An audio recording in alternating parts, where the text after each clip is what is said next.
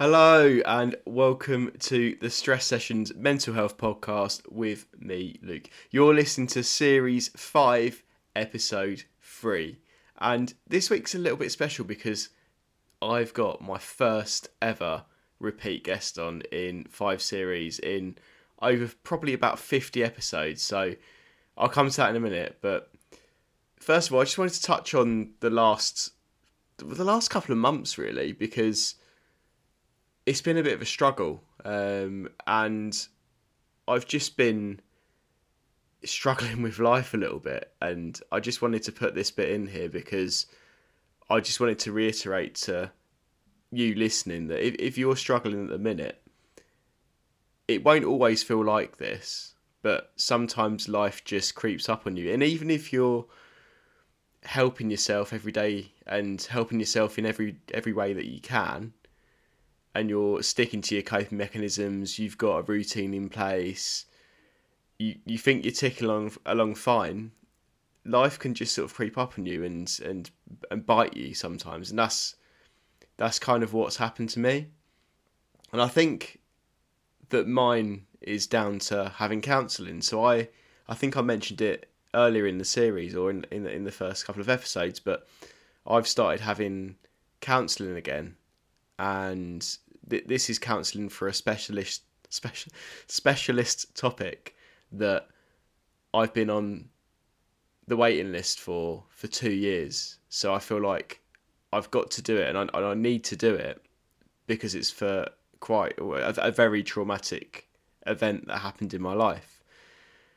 And I've been having this particular counselling since the start of the year, and it's now March, and it's hard. It's really hard when you bring up the past and you talk about experiences that have affected you a lot negatively over the years. And I'm talking about stuff in my counselling that I have never spoken about before, because I think that's what counselling is all about. It's about just talking and trying to figure out what it is that's wrong and trying to put it right and reprocess and reprogram your brain to kind of deal with it in a better way.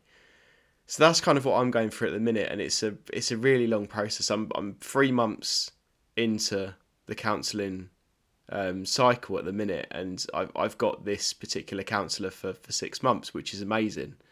And I'm definitely going to take them up on the 6 months, because I feel like I've got so much stuff to unpack from my head that it's going to take a little while. But like I said, I just wanted to put that in there because life isn't always easy. Life is hard, and you can be absolutely fine one day, and the next it can be absolute hell. But just always remember that no day is the same. Like literally, no day is the same. Every day is different. You can wake up and feel differently on any set day. So you can wake up and be feeling like, oh, I feel like shit today. I don't know what to do. I don't want to be here.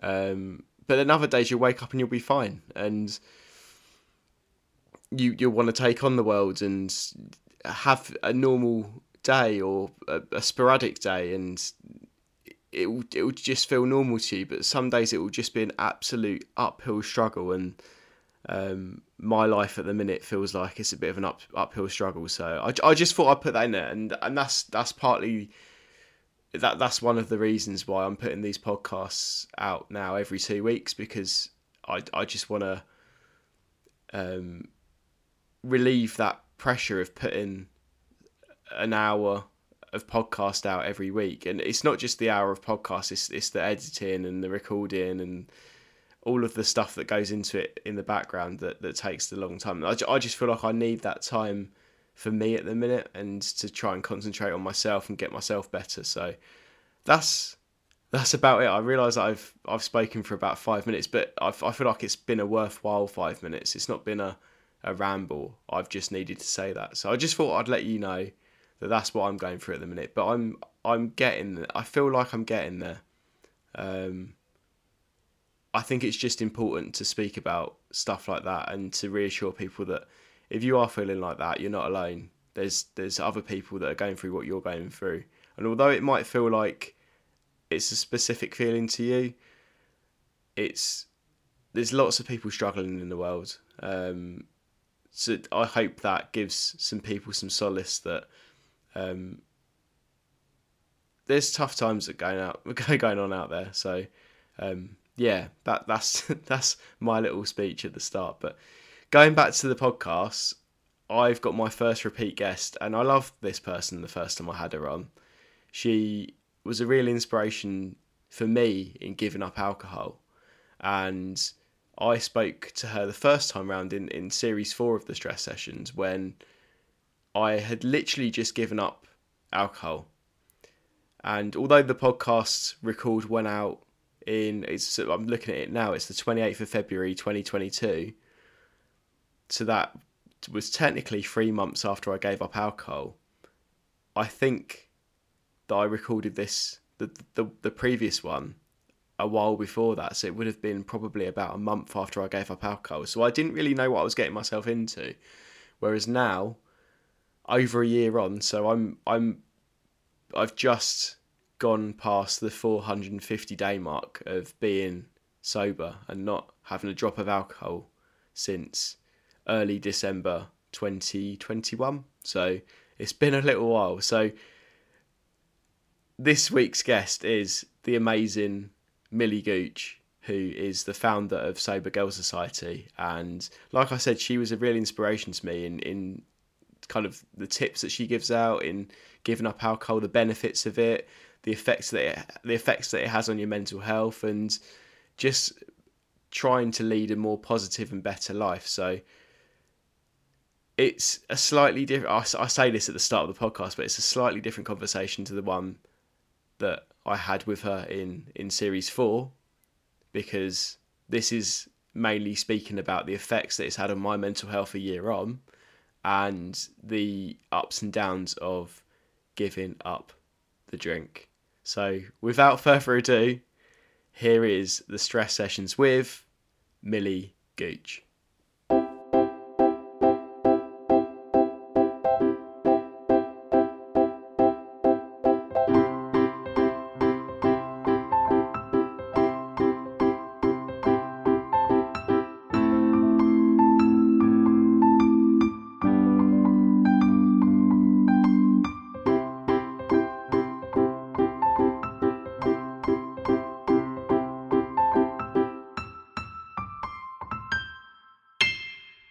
Welcome back to the podcast, Millie Gooch. Thank you so much for having me again. It's such an honour to be a second-time guest. And you are the second-time guest ever, so I do feel very honoured, I have to say. Because I feel like when you first came on, it's in the last series, I think, wasn't it? We did talk a lot, but I feel like this might be a slightly different conversation because, as we said just a minute ago, I've given up alcohol for over a year now. So things have changed. Yeah, you'll have a different perspective on a lot, I'm sure. So last time we chatted, I think you said it was last February, and I'd just given up alcohol. And yes, it's been a bit of a roller coaster for me since then. I think when we chatted last time, you said that I might find it quite difficult, and I have in some respects, but there's been some really key things that I found hard. Yeah. So what would you say you found really difficult initially, in terms of activities and occasions that you found difficult when you first gave up alcohol? Yeah, so occasion-wise, I think the really hard ones were kind of those big nights out or, kind of going away with friends. So if I did girls' holidays or hen do's, I think they were the occasions that I found quite hard. I also found kind of weddings hard because there's this kind of idea with weddings, you can't just leave. You can't be like, okay, I've had enough now. I'm going to go, halfway through the speeches. And I felt like you were kind of locked in for the day. And I always like that option to be like, if I'm not having a good time, I could just go. And I think with weddings, you kind of don't really have that. And the same with going away with the girls, although you can come home early, you're still kind of tied into socializing with everyone. You can't just fly home or get a train home. well, obviously you can, but at a price.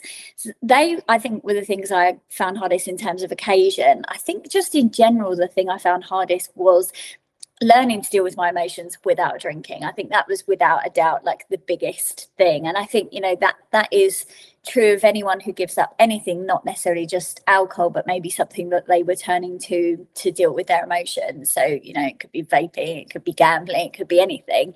But I think that was kind of the biggest hurdle for me. Was like, oh, I've got all these feelings now and I can't just go out and drink and erase my memory. And that I think was, yeah, without a doubt, the biggest thing. What have you found? So for me, a wedding. So I've been to what I think one wedding since, and it was my brother-in-law, and I was dreading it from that aspect. Like obviously it was a lovely day, and it's so nice to see him get married to his wife, and like I've grown up with him, but I've known him since he was a 16-year-old kid. So to see him get married and have that special occasion was great. But for me, it was like the build up of what am I going to do on a day? And I don't know if you've done this, so I'll talk you through my day of how I got through it. So I found that before the wedding, I don't know how, who else wasn't drinking. I do that, do a little bit of a recce. Yeah. So I found out that it was one of my wife's mum's friend's son, tedious link. I found out that he had given up drink, and I was like, okay, cool. Like that's good to know that there's one other person who's about my age. That's really good. Another thing that I did was sneak non-alcoholic stuff in with me. Yeah, great shout. Because so long story short, this wedding venue had, I think it's Heineken 0%, but they clearly hadn't bothered with people that weren't drinking because they were just in a box, not in a fridge or anything. So I was like, right, I'm going to take like a little few like bottles of miniatures with me, and just bought Cokes and then just tipped them into the Cokes, or just like a tonic and then tip the gin into it. Yeah, and great shout. Basically, I found it really interesting because it was a bit of a game for me. I like doing stuff like this because it felt a bit sneaky. Because I was like, oh, I'll try and do this. Yeah. And because some people saw me doing it, they were like, oh, what are you doing? What's this? And then they were interested in trying what I was drinking. Yeah. So I was like, oh, I've got. So it was Kaleno that I was drinking. Yeah, nice. And people tried it, and I was like, oh, here's a little bottle. So I'd like loads of little miniatures, and it started. It was a good conversation starter. So for me, that was a good in. If that makes sense. Yeah, totally. I always say like the way I get people interested is like when I bring non-alc to parties, I'm like, right, I'm going to bring the fanciest, coolest looking bottle that I own. And then I bring them and they're like, oh, what's that? I want to try that. So people are interested in it, really. So, I mean, I think it's a great idea. I've got a hip flask and people are like, why have you got a hip flask? You don't drink. And it's for that exact reason. Oh, I didn't even think of the hip flask idea. That's going to be a good idea now. That little hip flask. I didn't even think. I don't think I don't own one anymore. Yeah, see, now you have to buy one as a sober person. What? So when you go to occasions like that, so for me, I find it quite. So I used to drink to get over my anxiety, and for me, I'd have to. It's a classic thing of I'd have to have a few drinks inside me to then be a socially functioning normal person, basically. How did you find that when you first gave up? Because I struggled a little bit and I felt a little bit embarrassed at the time. So when I don't know if I said last time, but when my first occasion in a social group that I went to is around my wife's auntie's house, and it was around Christmas time, so it's very, very new. It's literally like a week or two after, and I snuck in. It's like it's illegal. A 4-pack of I think it was like Brewdog, maybe. I think it was, and I put them in the fridge, and I was like, right, nobody's gonna know they're non-alcoholic because they just look like normal Brewdog drinks. And I remember my wife's auntie's husband go, oh, do you want one of your beers? And I was like, yeah. And then he was like, oh, you do realise they're non-alcoholic, didn't you? I was like, yeah. Yeah, I do. Yeah. and I don't know, I felt quite self-conscious, but now I don't know, I use it as a conversation starter. Like you said, like you bring a fancy bottle, I'm like, oh, I'm trying this new like beer today. Like Yeah. how did you get past that kind of like, I guess, social anxiety to begin with? Yeah, so it's really hard because like everyone, and I'm sure you will now know this, everyone wants like a quick fix of, you know, how can I be confident in a social situation without booze? But the honest answer for me is that it's not going to be easy the first time you do it. It's just not. Nothing that you do for the first time brand new is going to be easy. But the thing I found is that the more I did it, the more I kind of grew in confidence myself, because for so long, and I think we might have talked about this before, I used alcohol as a reason for confidence, but all the time you're using alcohol for confidence, you're not actually growing in confidence like yourself. You're basically getting it from a bottle like a magic confidence potion, and then the next day it's worn off, so you don't actually grow in confidence. But for me, I started doing things, and like I did my first wedding and I was like, okay, you know what, that was fine, like I got through it. I actually, like, there were points where I was having a really good time, I managed to hold conversations with people, and then just kind of gradually the more you do it and the more you practice, that kind of anxiety around those situations starts to dissipate. And I'm not saying it goes all together and you walk into every situation being like, I'm so confident, but I think there wasn't a way that I necessarily dealt with it. I just kept doing it and just kept doing it. And I mean, there's little tips and things that you can do, like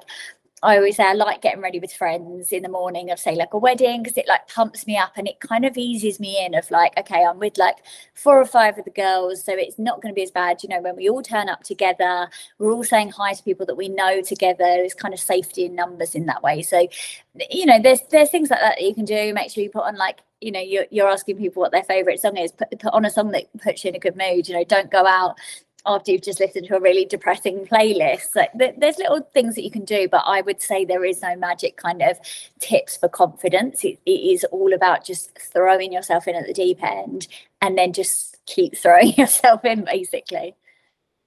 Because I feel like it's a bit of a double-edged sword, because you drink to gain confidence. So like you said, what for me, I drank to gain that confidence, but the next day you feel like crap, which makes you feel not confident. Yeah. But then it's kind of like, what can you do, like you said, to replace that? And I feel like the music's a really good thing.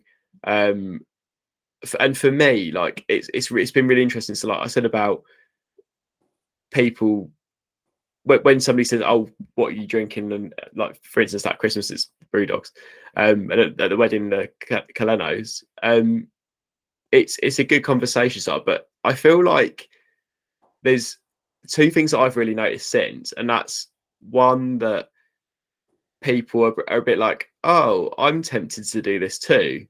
And you kind of like, just because you don't drink, they're like, oh, do you know what, I'm going to try this. And I've had some friends that, so one of my friends did dry January, and she is a big drinker, like she drinks a lot, and she did dry January, and I was like, that's so impressive, because like, not to be stereotypical, but she's like typical Scotswoman. Yeah. And she's a big drinker, and she always has been. And like, that's like, I've had some of my best like moments with her, like just like getting drunk and stuff like that. And I feel like people's attitudes change when like you make that decision. Yeah. And the second thing is, I can't remember what it was now. I went on for too long. But like, have you found that, like, so when you've sort of like rubbed off on other people, where you've like, because you've made a big change, they're like, oh, do you know what, I might try that out?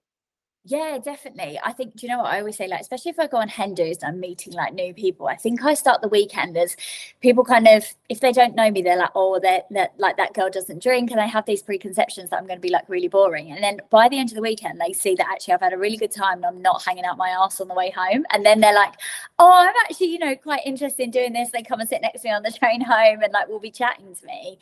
And it is just so strange that people like will come out of the woodwork. Like my one of my best friends, her husband, she's got a friend that I've like, he's got a friend that I've always like seen at like house parties and things, and he's always been a big drinker. And he messaged me like 6 months ago and was like, Mills, I've just done my 5th month sober, like I'm loving it. And you know, people come out that you don't even think will come out. And he was probably someone that I would have taken non-alcoholic beers and was probably one of the people that was like, what are these? And you know, a couple of years later he's like, this is great, I'm loving it. So you know, I always say, even if someone has a negative reaction, don't necessarily take it to heart, because in a few years they'll probably be asking you for advice. Well, I remember recently when I went round a friend's house, and it was, so he's got 3 kids and his partner was there, and it's me and my wife, and we were like, I was like, oh, I need to take something with me, so I just took a crate of alcohol-free beers. Then we got pizza. I think he got Domino's or something again, and I was like, oh, you can have some, mate, if you want. And he was ploughing through them. Yeah. He was like, and I was like, oh, he does like them then. And it's a bit like, I don't know, I feel like you're doing a good thing for other people by doing that, because it's like you're helping them with not necessarily a bad habit, because I wouldn't ever convince somebody to stop drinking, but I feel like it's helping them to, or helping them, let them know that there is other options. Yeah, exactly. I think the tricky thing that I find, and I don't know if you found this, is like people will have once tried a non-alcoholic beer, and it might be one of those, you know, very entry beers like Beck's Blue, which isn't necessarily the best tasting, and then people tar all non-alcoholic beers with that brush. Same with spirits. They try one that is not one I would necessarily recommend, and then go, oh, I hate alcohol-free spirits, they're disgusting. You go, oh, well, what one have you tried? And they name one, and you go, okay, right, well, why don't you try this one?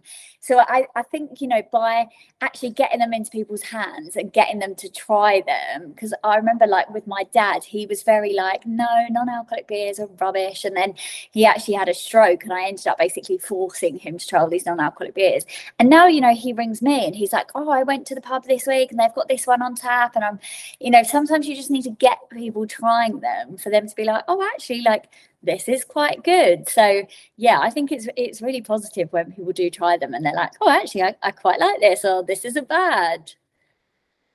It's a really positive thing. And I remember, I mean, I bashed Beck's Blue bad last time we spoke. Yeah. And do you know what? I've seen it in one pub since, and that's it. It's like, has Beck's Blue died? Quite possibly. I mean, there's such a strong alcohol-free beer market now that I just don't see how people, like, how they're going to contend with what's going on at the moment in the kind of beer space. Because I feel like they've been directly replaced by Heineken 0% now. Yeah, I think so. I'm not sure if they might even be produced by the same people. So quite possible they've now put all their energy into that. But I don't know the ins and outs of that one. I'll look into it and report back. Because I just feel like they've just sort of been removed from the market. You don't even see them in supermarkets anymore or anything. No, they might just not be putting more energy into it. They might have another product on the market that they're pushing instead. Because I find as well that since I stopped drinking, there is so much. I mean, we spoke about it last time, but there's so much, like, there's so many different options. And like, you walk into Morrison's and Tesco's now, and they've got like a whole, especially Morrison's, they've got a whole section just for no alcohol. And it's just amazing. And I feel like, I don't know, I feel like I've cheated a little bit, because there's so much there now. And like, going back to like when you first gave up, you must have found it quite hard in finding like good stuff and like having to go through and literally try everything. So it was literally like, it was like Beck's Blue, and Seedlip had literally just launched. It was like a revolutionary concept. And then I think I was probably about 6 months sober maybe, and that's when Colenio kind of came out, and that was really exciting because there was something like completely different. And then since then it has just not stopped. And I actually thought, you know, it's got to slow down at some point. It is just not. They're on, like, I get an email probably from like a new brand every week that's launching in the space, which is just wild. Like, it is the category, and if you look at all the stats and everything, it is just booming. Like, they just think it's only going to increase, which is such a good thing.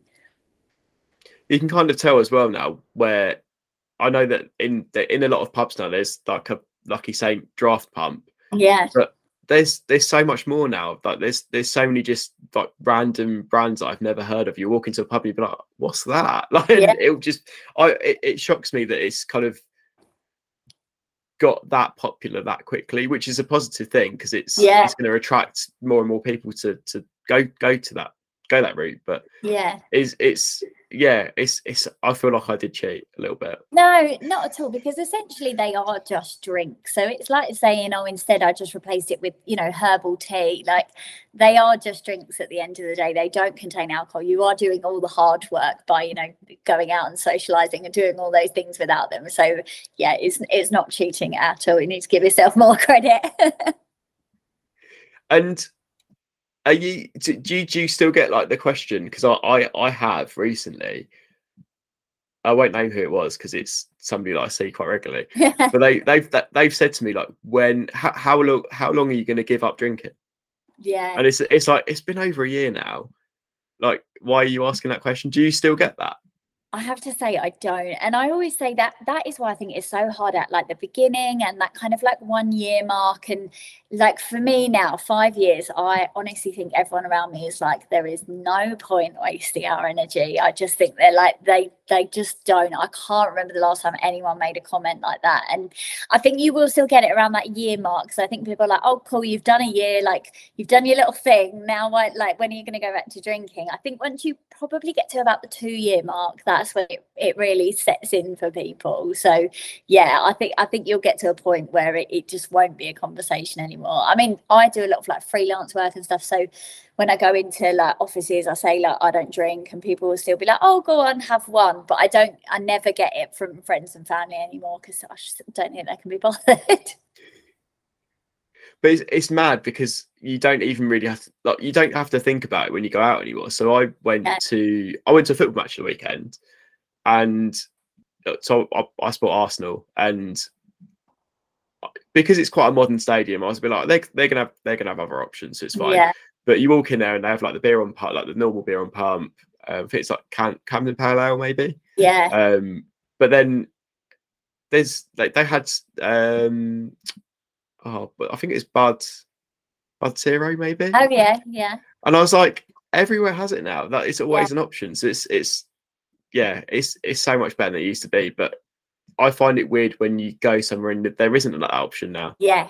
I'm the same. It used to be the norm that there wasn't anything for me to drink.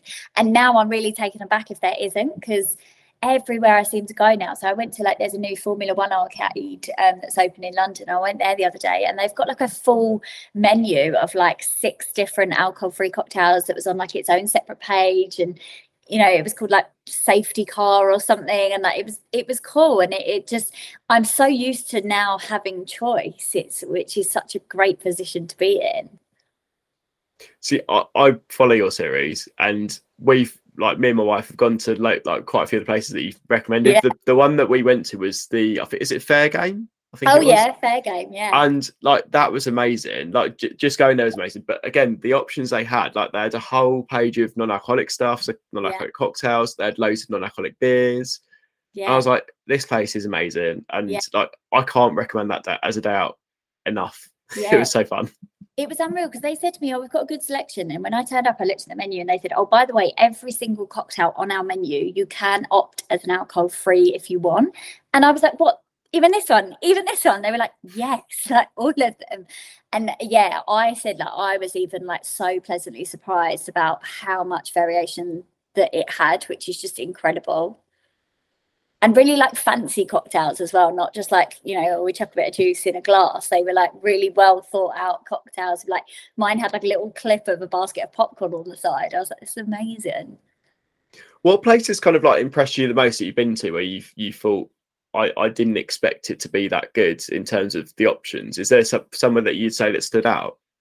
Do you know where I went recently was, so they were doing a collaboration with Colonial, actually, was Piano Works. And again, it was that you could have anything on the menu as an alcohol free. And to me, that is like the pinnacle. I think it's great to have like a separate alcohol free menu, but I also think if you can say every single cocktail on here, you can have an alcohol free, and really there shouldn't be a major excuse not to be able to do that, because there is now a brand that replicates you know, everything. There's alcohol-free tequila, there's alcohol-free vodka. I don't think there's a spirit really that has not been covered, especially like brands like Lies. You can even get non-alcoholic absinthe. So if you go into a place like Fair Game, like Piano Works, and they say, you know, any cocktail you can have as an alcohol-free one, I just think that is like the pinnacle, really. And I've already mentioned it, but your Wholesome Fun series, like it's awesome. Like if you're listening, check it out. It's great. Oh, it's on Millie's TikTok and Instagram, so just check it out on there. But what's been your favourite one to go to? Like, what's been your favourite bit of Wholesome Fun?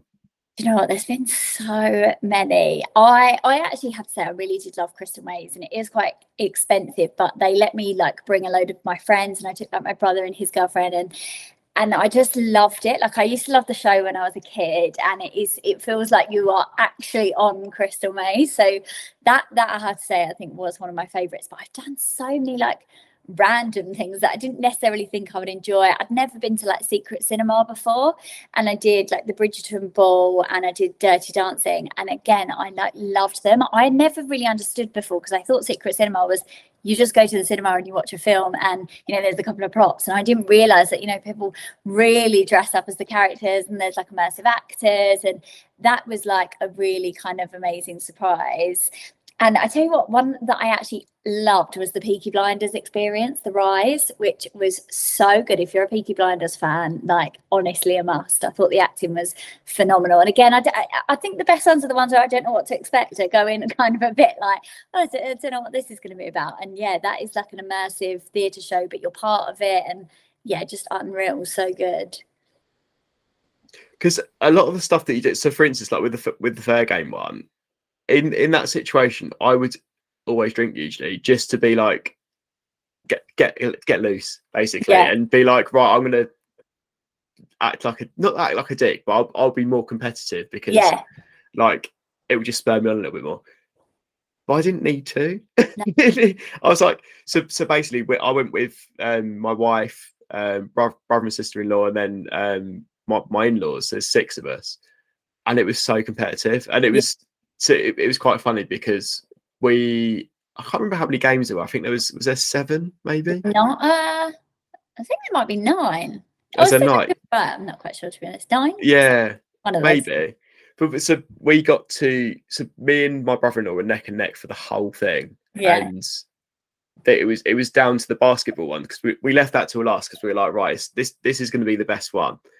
And it hit that point where there was literally one basketball shot out of both of us, and our time ran out. Oh no! So our time slot ran out, and I won. So I was like, I'm buzzing. I feel like I've won immorally, but it's fine. Yeah. And we went back to the desk, and they were like, "Oh, we can add some more time on if you want." And I was like, "Shh, no." Yeah, no, it's okay. But it was so good. Like, even if you're like with your family, it's a really good experience. But I think you kind of, it's more, it feels more acceptable to do stuff like that with your family, because you're not drinking. It's a bit like you're going, it's like a little, I don't know, like a little family day out, and very wholesome. Yeah, exactly. This is it. I thought it was great, so thank you for the recommendation. Oh, you're very welcome. And I think, like, you know, you were saying about the competitive stuff and you feeling great, I think it's so nice to like feel all those things without alcohol, because I don't think you, like, it's like getting that really natural buzz of like, I won, I did this, and you're like feeling that really authentically, which is lovely. I don't know that this is a bit of a weird link, but I had my counselling session literally just before this, and I was speaking to him. So again, going back to football, I support Arsenal, and they won at the weekend with literally like the last kick of the game. Yeah, and in that sort of situation, I would usually drink. I'd either go with a friend or go with my dad and get drunk. And I remember, and I spoke about this during my counselling session. So I don't know if it's a bit weird, literally speaking an hour afterwards about it. Yeah. But I said to him that I remember that one match, it was years ago now, I got so drunk that I literally I was literally on the verge of falling asleep, and it was Arsenal Man U. So it's literally one of the best, like the biggest games of the season. And I think we'd paid like £100 for the tickets. Yeah. And I was literally falling asleep because I drank so much. And I went to that match at the weekend on my own. So I was okay. I was, you know, you're a bit like, I feel like a little bit of a loser going on my own, but there'll be loads of people there in exactly the same position. I hadn't been drinking, and the kind of like emotion that I got out of like that experience just from not drinking was amazing. Like it was like, if I think back to if I would have been drinking, I'd have missed all of that. I'd have missed like all of that happiness, and like there were people crying around me, which I mean is a bit much for football, and they were probably people that had been drinking, but it was like, it just felt like such a special moment. As a sober person. If that makes sense. Amazing. I think I'll try and dig it out for you. I remember reading around the World Cup. I think it was like a football correspondent or something had basically said it was his favorite World Cup ever because it was in Qatar and because you couldn't drink. And he said like it was just such a great atmosphere. I'll find the link, but he was saying like the same kind of thing of like you just really felt the joy, like with no kind of edge or anything. It was just lovely and authentic. And I think that's so great to like recognize moments like that and appreciate them, because they're the things that if you are struggling, you'll be like, oh no, but remember when I had that amazing like euphoric feeling when I was watching that football match. They're the things that will like keep you on this kind of like, I hate the word journey, but journey. So I think that it's great that you like take time to kind of appreciate that and relay that memory to someone else. I just think like from a mental health perspective, you just appreciate those sort of moments a lot more. Like again, like linking back to your wholesome fun, they're so much more wholesome because you remember them. So like going back to, I'm just reminiscing here now, but but it's like so me and my wife went to Bali last year over our birthdays, and it was so on my birthday I felt embarrassed at the time, but looking back at it now, I'm like, that is such a lovely experience. She organised a floating breakfast for me in our like hotel pool, and all these people came out singing. There was like 5 people that came to the room singing, bringing this like massive platter in.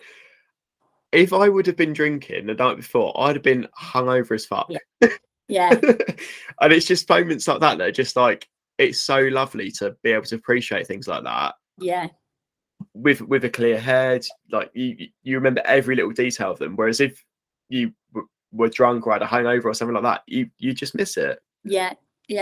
I have like an opposite story of my friend threw an Easter celebration once for all us girls, and I was so hungover. I woke up in the morning and was like, I'd been out till 6 a.m. with my other friend, and there were no trains, so I had to get out of the bus, and it was just grim. And I turned up and they were having the most wholesome little day. Like my friend had organised an Easter egg hunt, and I literally laid on the sofa while they all had Easter dinner on the table, like just going to the toilet, sleeping, going to the toilet. And they talk about that Easter all the time. They're like, do you remember how, like Gab did this great roast dinner and it was so good. And we did that really cute little like Easter egg hunt. And all I remember is literally being on the sofa and wanting to die. Like that is it. And I think about that all the time. And I'm like, it could have been such a nice memory. But for them, they all have a completely different take on that day than I do. And now I'm so grateful that isn't the case anymore. But for the person listening to this, I would say that even just like giving up drinking for like dry January or just a month or whatever, try it and do stuff that you would usually do, like going to football matches, like going out with your friends, and you'll appreciate the things that you won't even recognize if you've been drinking because you'd have missed them. Like I just think you miss so much when you've got alcohol inside you. Yeah, which is, I think dry January is a fantastic concept, but I always think if you're going to challenge yourself, do at least 90 days, because January as a month in particular, you're probably not going out that much, you're probably not doing much stuff. It's easier to kind of just stay indoors because everyone's sort of saving money. But if you challenge yourself to 90 days, then you'll do some of those things like going to the football or going out with your friends, and actually you'll realize it's not that scary and you might get some like really good enjoyment out of it. So while I'm a massive advocate of any time off, I think push it to 90 days if you can. I mean, we've talked about like weddings and like you've been on hen do's and stuff like that. What would you say has been your biggest challenge so far in terms of like giving up alcohol? Oh, biggest challenge so far. You know what? It's probably girls' holiday, because I think that is traditionally the time that I have like gone ridiculously hard in terms of drinking. I think, you know, everyone does it when they're away. So I think that was probably one of the hardest, because, you know, you're in a different country, you don't necessarily have your safety nets.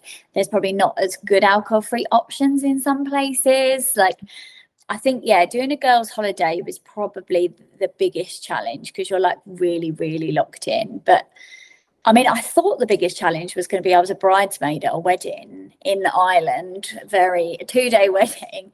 And I really thought that was going to be a challenge. But actually, it was like the complete opposite. I loved every minute of it. So, like, that's the other thing I'd say as well, is that some of the things that you think will be a challenge won't be a challenge. And some of the things that you don't think will be a challenge will end up being quite tough. So, yeah, it's really hard to judge. But yeah, girls' holiday, I think, is the one. What about you? I'll go back to the wedding. The wedding was hard, but looking back now, so while she was saying that, I was thinking, oh, what was good about that day? Like, obviously, there was a lot of good things that happened on that day, but for me, it was speaking to people that I wouldn't have usually spoken to that were drinking. But you sort of, I feel like when you're in that sort of atmosphere, you get drawn to different people. Yeah. And for me, it was like, it sounds really sad, but I sort of like hung around the older people a little bit more, because I was a bit like, they're more inclined to not question it or peer pressure or anything like that. Yeah. So like, for me, it was a real positive about that day, was just getting to know people a little bit more that I didn't know a lot about already. Yeah. And you can, and it's interesting because people that are drinking, I don't know, I found it really interesting because they chat, people that are drinking at a wedding, when you're not, chat so much shit, so much shit, and it's just so funny. Yes. It's just so funny spending time like in that sort of situation, just listen to people chat shit to you, basically. Yeah. And I think you see it more in real time, I think, because it's like a slow, considerable drinking throughout the entire day, rather than like, you know, when you see people on a night out, sometimes they go from like quite sober to quite drunk. You really see the transition in a wedding. Like, oh, stage 1, they start slurring a bit. Stage 10 is like them taking their tie off and like ripping their shirt off. I think you see it progress in real time, which is so interesting. Yeah, I won't name any names because that would cause a bit of controversy. Yeah. But you get to find out stuff at weddings. Oh, you get all the secrets. You get all the gossip, and you don't have to give anything back, and it's amazing. Like that was a plus for me out of the day.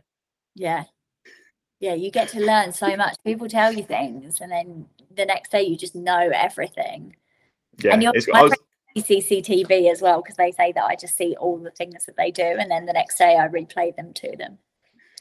Well, I was telling my wife about some of the stuff that people said to me on that day, and she was like, "No," and I was like, "Yeah." It's great. That's one of the positives, but I sort of think that in the situations where you feel quite vulnerable going into them, because you are going to be around drunk people, or you're going to be around people that are going to be loud and like not your vibe, I guess. Yeah.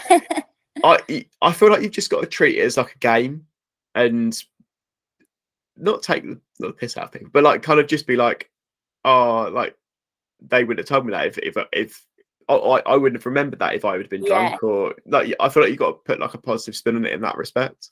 Yeah, I totally agree, because I think if you go into it and take every little thing like to heart, like, oh, everyone was so drunk and they're really in my face, and don't get me wrong, like we all feel that way, but I think you have to put a positive spin on it. Otherwise you would just never go out, because you'd be like, being around drunk people is impossible. And I'm not laughing at the fact that people are drinking, but you know, there are funny sides when people are drunk, and you kind of have to see the light in that. So like you said, like they spill all the secrets, you know, and also there is that kind of element of like, this sounds really awful, but like, oh, I'm glad that's not me. You get that like reassurance of, I'm so happy, because normally that would be me. I'm not saying like, oh, I'd never be like that, because that was me for absolutely years. And I'm just kind of glad that it isn't now. And like, I always have fun. Like, if people tell me the same story twice, I laugh and go, you do know you told me that like 10 minutes ago. Like, I don't, and then they'll laugh about it as well. I don't huff and be like, oh, like everyone's repeating themselves, because it would just bog you down. So I laugh at them, and I like, if people are acting crazy, I'm like, you are acting crazy. And like you said before, you do see everything. So like the CCTV thing. So I just remember like, oh, somebody just dropped a glass on the floor. Oh, there's a fight going on over there. And it's just like, oh my God, you literally like just, you see everything that's going on. It's great. I love it. I love people watching, like, anytime. So me watching people getting drunk is like wild to me. I think it was Catherine Gray that said it's like watching, like being David Attenborough and just, watching like the wild animals just like fighting and, screaming at each other. Yeah, it's been interesting. It does get easier. I do think it has got. If I look back on like that first Christmas, that was it wasn't really hard, but like giving up at that time was quite difficult. Yeah. But if I fast forward to the Christmas just gone, I kitted myself up fully with all of the like alcohol-free options. It was great. I was like, what do I usually drink at Christmas? Oh, Disaronno. I don't get Lies Disaronno. Lies Amaretto and stuff like that. I was like, this, like you said, there's so much choice, and you can literally think back to what you used to drink and go, right, I can just match up with this. Yeah. It's great. Yeah. You don't have to change. Like, my family, we always had like Bucks Fizz in the morning, and I remember being like, oh, I'm not gonna be able to like take part in this tradition. And then like, you can either get alcohol-free Bucks Fizz, or you can just make it with like an alcohol-free sparkling, like a naughty or a no secco with a bit of orange juice. Like, you can literally replicate all those kind of like traditions. They don't necessarily have to change unless you find that idea triggering. But for me, I get it's so easy to just swap stuff in. And what's your favorite drink at the minute? Like, what's your like go-to? Oh, do you know what my favorite drink at the moment is? So it's a relatively new brand called Myth, and they've got a dark cane and a white cane, and the white cane tastes exactly like Malibu. I don't know if you've tried it. Have you tried it's amazing. So good. I love it, because I used to drink a lot of Malibu, especially like in my teens. And it's one of the drinks that I think has really come out recently that is a whole kind of new drink. Like, there's a new alcohol-free gin launching every week, which is fantastic. But I've tried so many now, whereas this, it landed in my inbox and I was like, I have to try that. And I just absolutely loved it. So it's such a nice, like, tropical summer drink. I cannot wait to have them like in the summer, and you can put it in like a pina colada, but I just like a nice little Malibu and lemonade, but Myth version. I just love it. That's my favorite at the moment. I've been drinking a lot of that. What about you? Oh, so you've probably heard of them, but Mash Gang. Yes. Yeah. So Mash Gang beers are the best. Like, there's so many different like variations of them, but I can't remember what it's. I'll show you the can, because I love it. So I've got two left. So there's whatever that is. Oh, nice. It's got like, so cool, aren't they? Yeah, but so basically like Mash. So I like Mash Gang because they have limited runs on stuff. So it's a bit annoying that you can only get specific ones once. Yeah. But then I think by doing that, you can then try loads of good beer. Yeah. And I've not had a bad one yet. I think I've had about 6 different ones from their range, nice. And it's so good. So shout out to Mash Gang. Yeah, see, next sponsorship on the podcast. But yeah, I've now got like a whole like little shelf of stuff, because I'm just like, I know what I like. I'll just stick to them. It's good. Yeah, well, that's great that you found what you like. I mean, there's some that I don't, but yes. I mean, I've tried a fair few. The funniest one for me, so I normally every year do like judging for the IWSC, so I try loads, but I don't have any clue what they are, because they just bring them out in glasses, and I've tried some and been like, what, don't know what that is, and then you can't ever, you're not allowed to know what it was, so you're like, oh, I don't know how to avoid that in the future. I do think like after a while you can. So if I did a blind taste test of certain ones, I'd be like, yeah, that's that brand. That's Yeah. that brand.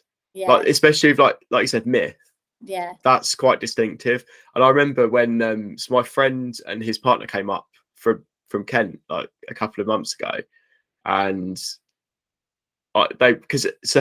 he stopped pretty much. He didn't drink a lot, but I think because I took that route, he's then gone, oh, do you know what? I might try it. Yeah. And I think he stuck to it. I've not actually asked him about like if he drinks or not anymore, but whenever he gets like an alcohol-free beer, or he bought Kaleno the other day, and he sends me a picture, and I'm like, oh, amazing. And he came up, and I think it was the coconut Malibu flavored Myth. Yeah. And I gave it to him with Coke, and he was like, this is literally Malibu. What is it? Yeah. And I was like, oh, it's this Myth drink that I've got. And he's like, that's amazing. And I was like, yep. It's like tastes identical. It's so good. Yeah, it is. I've managed to indoctrinate a lot of my pregnant friends. So like while they've been pregnant, I'm like, right, now is the perfect time. So I like give them loads of drinks. I'm like, oh, here, I bought you a bundle. Just like give them loads of stuff that's in my house. And then like once they've stopped, they'll be breastfeeding for a bit. So like, they'll carry on. And then afterwards they'll be like, oh, I wasn't drinking tonight. So, I had this instead. I'm like, yes, I managed to get you in, like just got them. As soon as they tell me they're pregnant, I'm like, great, I'm bringing round some non-alc. I think because when I just try and like indoctrinate every person that I meet with it now, but like not in a kind of Scientology way. yeah. But it's just like, oh, why don't you try this, because it's really good. But like, so one brand that I really like at the minute, Athletic Brewing Company. Yes, yeah. They've brought out, so they've just recently brought out a new stout. And the only kind of dark beer that I've tried and liked so far is, I think Big Drop have got one. Yeah. And Guinness 0% is, I don't know how they made it so good, but it's very similar. Very similar to Guinness. So actually, I was in New Year. I was in Ireland for New Year, and I asked my friend if she could get me a Guinness Zero because they had them on tap. And the whole time I'd had them all weekend, they had 0.0 specific glasses, but this one came in a normal glass. So I said, oh, is it definitely 0.0? And she was like, oh, hang on, let me try it. And she tried it and she was like, do you know what, Mill? She was like, I actually couldn't confirm. She was like, they taste the same to me. And that's from a drinker. So, like, God, they've done something right with it. I feel like with them as well, that it's a psychological thing, because they've put the widgets in the can still, so you still feel like you're getting an actual Guinness. Yeah, it's really clever the way they've done it. Yeah, like, I don't know what their magic is, but no, I don't know. I'd like to replicate it. Yeah. Has there been like an occasion where, so I've had it, where I think it's like you just said, when you've got that Guinness and you thought it's an alcoholic drink, have you thought, oh, I've been drinking an alcoholic drink? How would you feel if you accidentally drank an alcoholic drink now? So I accidentally, it was about probably a year ago, where was I? I was in Palma, and I went to the supermarket and I was trying to decipher everything. And then I realized that there was a group of non-alcoholic beers. So I was like, okay, cool. So I saw that there was like I think it was like a lemon radler beer. And I was like, oh, okay, I'm gonna get that. And I picked it up, took it, and then I took it back and I opened it and I was like, this tastes like alcohol. And then I looked at it and I realized it was like low alcohol. So I turned it around, I think it was like 3% or something. And I was like, oh my God, this is definitely alcohol. So I quickly like ran to the sink, like tipped it down and was like, that didn't happen. Like, I think, I've always preached and I always believe myself that if you're not drinking it intentionally, like you can't beat yourself up about it and be like, 5 years of sobriety is totally ruined, because by having one sip, really, it's like so minimal, you'll burn it off very quickly. So I just put it straight down the sink and then was like, I didn't buy it because I thought it was alcohol. So that I remember that being like a moment of, oh, what have I done? And then you just have to like, let it pass. You didn't do it intentionally. Have you had any way you thought it was like alcohol? I have. It wasn't, but I always use my wife as a taste tester. Yeah. I'm always just like, can you try this drink? Just because, when you, I don't know, some of them, they smell so similar to Yeah. alcohol that you're just like, how is that not alcoholic? Yeah. So I always like say to my wife, like, oh, can you taste test this and see? But Yeah. I've not done it yet. Well, I remember when it's when I went to Portugal. Like, was it last year? It's like last time on holiday. Went to Portugal for a few days, and I was like really surprised at how good the options are in other countries. But again, like I went into the supermarket on my own and I was like, oh, I've got to try and decipher stuff and Yeah. figure out what's going on. But there is a lot of options. Yeah. Have you ever been like questioned by like somebody about, oh, why are you not drinking? Because I had it when I was in Bali a few times, and I don't know if it's because it's like a lot of people do it. I think there's half people out there do like a lot of drinking when they're on holiday, and the other half are like, it's quite like, oh, we're gonna have a smoothie and stuff like that. But I had it once when I was in a beach club, and somebody was like, oh, are you not drinking? And I was like, no. They're like, why? It was like a bartender. I was like, that's a bit weird. And there was another time where I was in the pool at the hotel, and I was drinking like 0% beer in the pool. And an Australian guy swam past, and he's like, oh, what's that? I've not seen that one before. And I'm like, oh, it's 0%, whatever it was. Can't remember what it was now.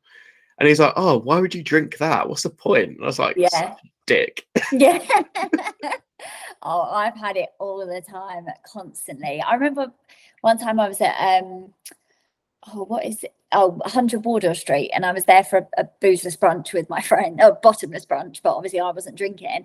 And I said, and there was a mocktail menu, and I said, can I please get this one? And the waiter went, you do know that's non-alcoholic, don't you? And I was like, yes, I do. Like, that's why I ordered it. Like, it was such a strange comment when I was like specifically pointing at like the mocktail menu, but obviously they were just so used to people like drunkenly accidentally ordering mocktails that didn't want them. But I've had it so many times of like, especially if I'm a bar and I don't know, a group of lads will come and like talk to my friends or whatever, and I'm holding like Heineken Zero, because first of all they go, oh, you're drinking a beer, and then you're like, yeah, I'm drinking a beer, and then they look and they're like, oh, it's non-alcoholic beer, why are you drinking that? And like, it's first of all, I'm not allowed to drink a beer because I'm a woman. Second of all, I'm not allowed to drink a non-alcoholic beer. Like, it's crazy. But yeah, I've had it so many times. But I don't know, like you, I'm just so used to it. It really doesn't faze me. And it used to at the beginning. That would have upset me. And now I'm so strong in my decision and so confident that this is the right thing that for me. Nothing anyone says bothers me when it comes to you're boring, you know, why would you want to do that? It just doesn't bother me anymore.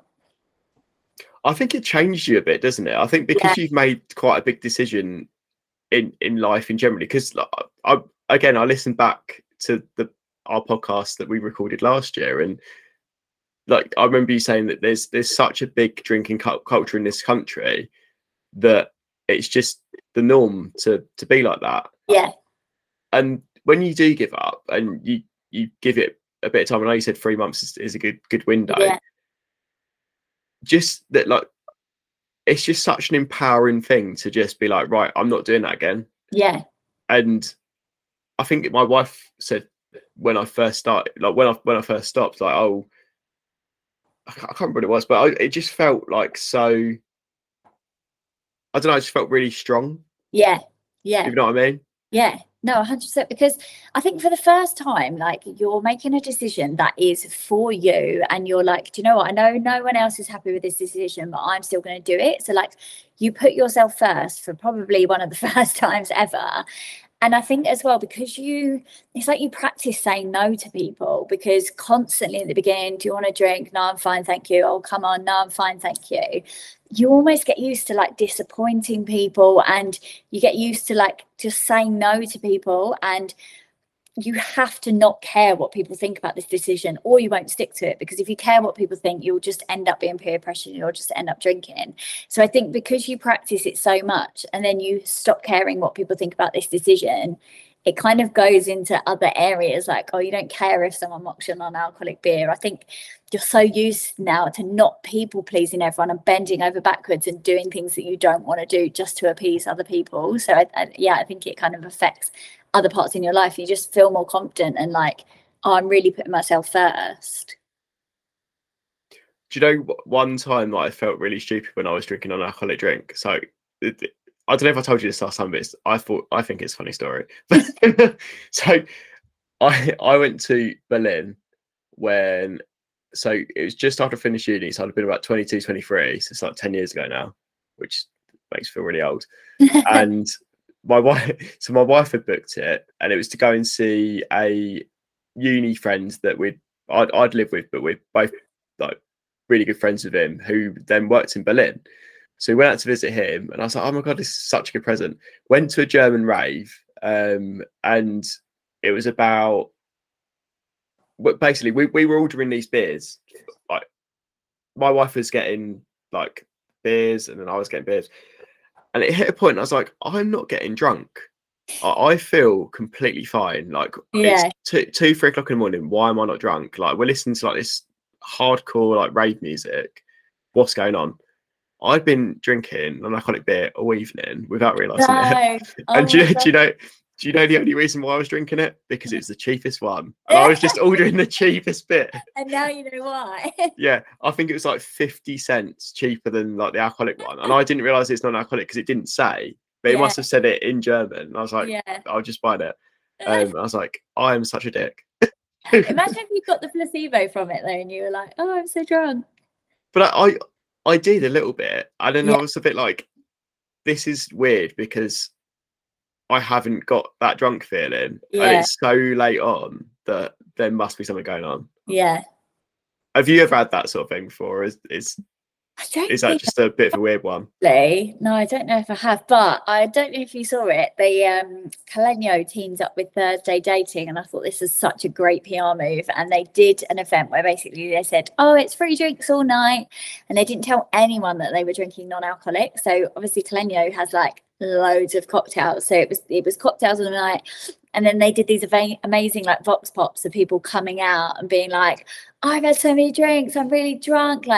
And getting people saying, oh, I could never talk to someone if I was sober. I'm so glad the drinks are free. And it was just like amazing because people just didn't realise. I think it was just such amazing proof that you don't necessarily need to have alcohol to have a good time. I just thought it was such a cool concept. I love that as well, because it's like, I remember watching the videos and people were just acting drunk. Yeah. And it's like that, like you said, the whole placebo effect of, if people feel like they're drinking alcohol, then they'll act a completely different way. Yeah. It's so weird. It's so strange.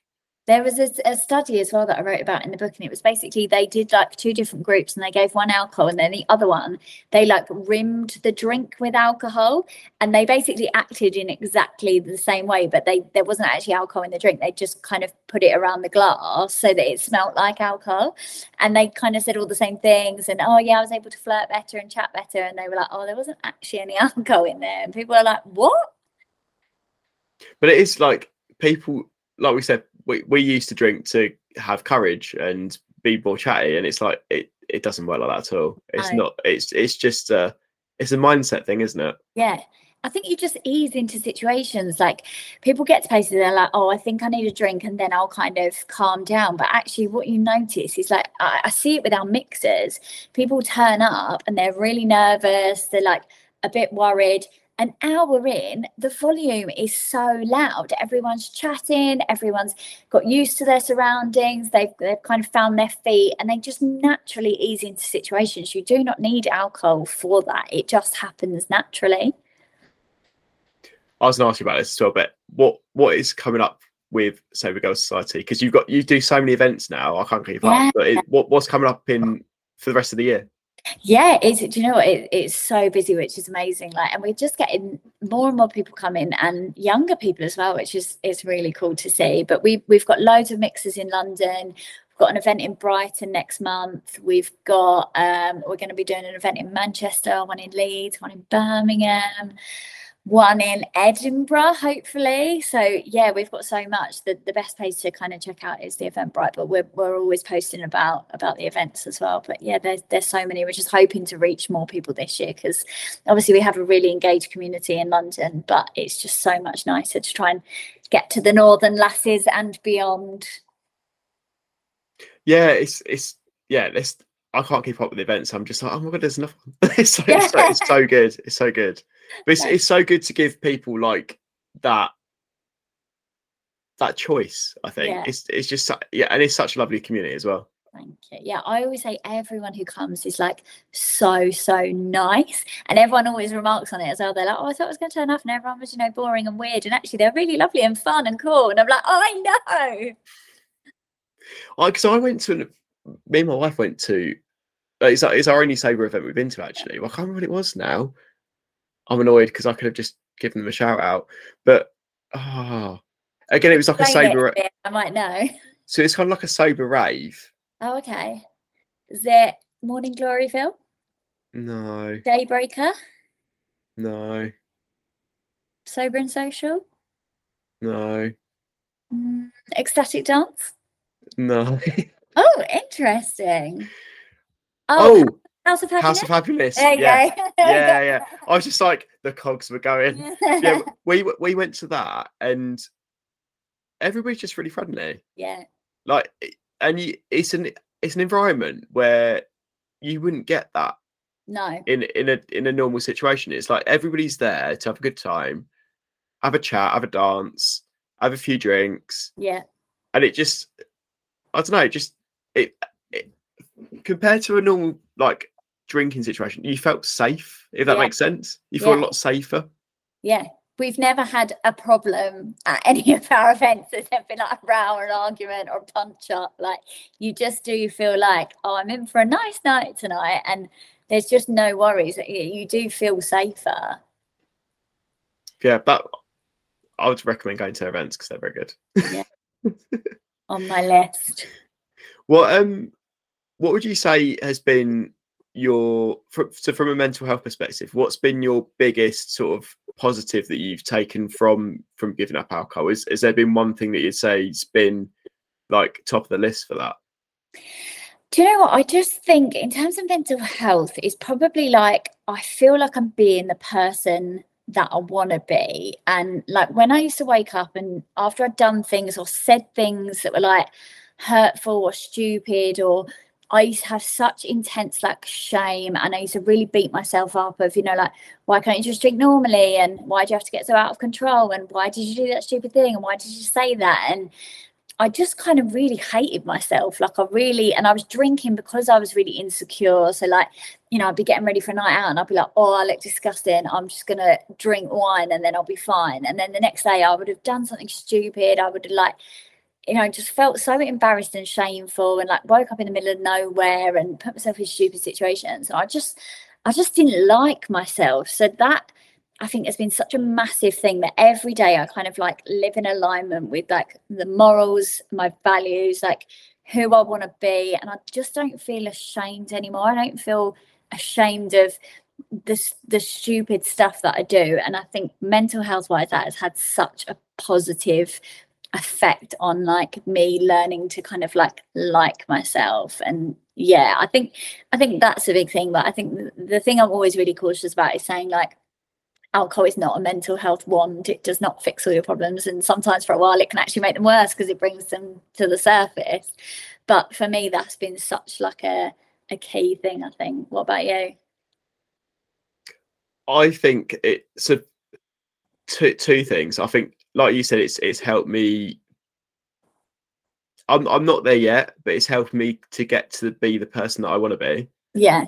Which is better than the drunk me. Yeah. And from a fitness perspective, so I did my 100 consecutive 10Ks last year. Amazing, congratulations. Which I wouldn't have been able to do. Yeah. If I would have been drinking alcohol, because in the past I would have drank on one of those 100 days. Like, it would have happened. So from a fitness perspective, it's done me so many favors. Like, I can go on long runs. I can wake up in the morning and go for a swim. From that perspective, it's helped so much, because I'm never gonna have a hangover. Yeah. If I fancy going for a run at 10 o'clock in the evening on a Saturday evening, I can do it because I wouldn't have had a drink. It's the possibilities are endless. Yeah, exactly. It does. Like, you can just say, oh, I'm going to go out tonight and then I'm going to go for breakfast with my friend tomorrow. Like you can just do whatever you want. It's great. And you can always drive. Yeah. Love a bit of drive.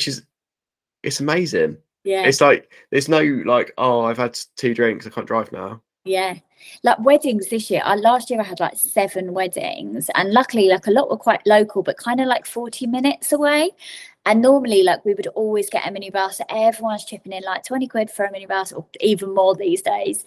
And so I was like, oh, I can drive. And then normally like one of the other girls was pregnant, so we were like, great, like, we've got enough cars between us that we can just drive. We don't have to pay for a hotel to stay over because everyone's drinking, and like it's just so much easier. It does make life a lot easier. Yeah. What would you? I'll make this my last question because I feel like I've run over. So sorry. No, don't worry. What's the one thing that you would say to the person listening to this in terms of, so if they're thinking of giving up alcohol, what would you say to them? I would say just try it. Like, what is the worst that can happen if you did 30 days, if you did 90 days? Like, nothing terrible is going to happen, and you really might surprise yourself. And I think also, like, there is no right time to do it. So if you're like, okay, that sounds great, but I'm going to do it after my friend's wedding, or there is no right time to do it. There'll always be an excuse, whether it's like, it's beer garden season, it's a holiday, it's a hen do, it's Friday. Like, there's never going to be a right time. Just do it. Start today, start tomorrow, and just see how it goes. If it's not for you, it's not for you, but give it a go. I like it. Strong end. Yeah, strong end. Oh, thanks so much, Millie. It's been amazing talking to you again. No, thank you. We'll do it again on 2 years. I need to celebrate the 2 years. I feel like I need to do something. Yeah. Okay. Let's go out and celebrate. We'll do something. We'll do a wholesome fun activity. Yeah, let's do it. Yeah. It needs to be competitive though, because I like a bit of competition. Okay, that's fine. Right, let me see what's come into my inbox, and we'll say, we'll just do a belated 1 year. That's fine. Okay, I'm down. Perfect. Thanks, Millie. Oh, I'll speak to you soon. Thank you. Bye. See you later. Bye.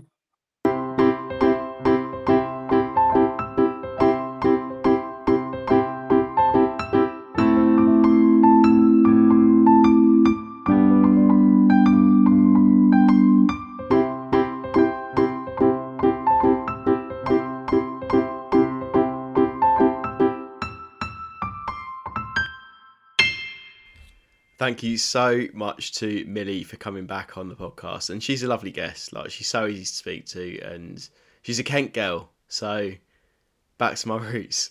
I know that wasn't specifically about mental health. There was some mental health themes, but this podcast is sort of about my journey, and that's the journey and the route that I've taken over the past year. So I feel like it's quite important to keep a track of stuff like that, because it's holding me accountable to the big life decision that I've made. And again, I think it's really important to just look back and see how changing something that's really significant about my life has had such an impact on my mental health. So yeah, I just think it was quite an important topic to revisit, because it was an important part of my life. So yeah, I hope you enjoyed it. I hope you got something out of that. And if you didn't, then it was a lovely conversation. So thank you for listening. I say this at the end of every single episode, but I'm not an expert in mental health, and neither are any of my guests. So if you do need help or you are struggling, then please visit the podcast notes in this podcast episode, because there's a really helpful link there where you can click on it, and it's got all of the mental health charities that you can go and visit for help or speak to.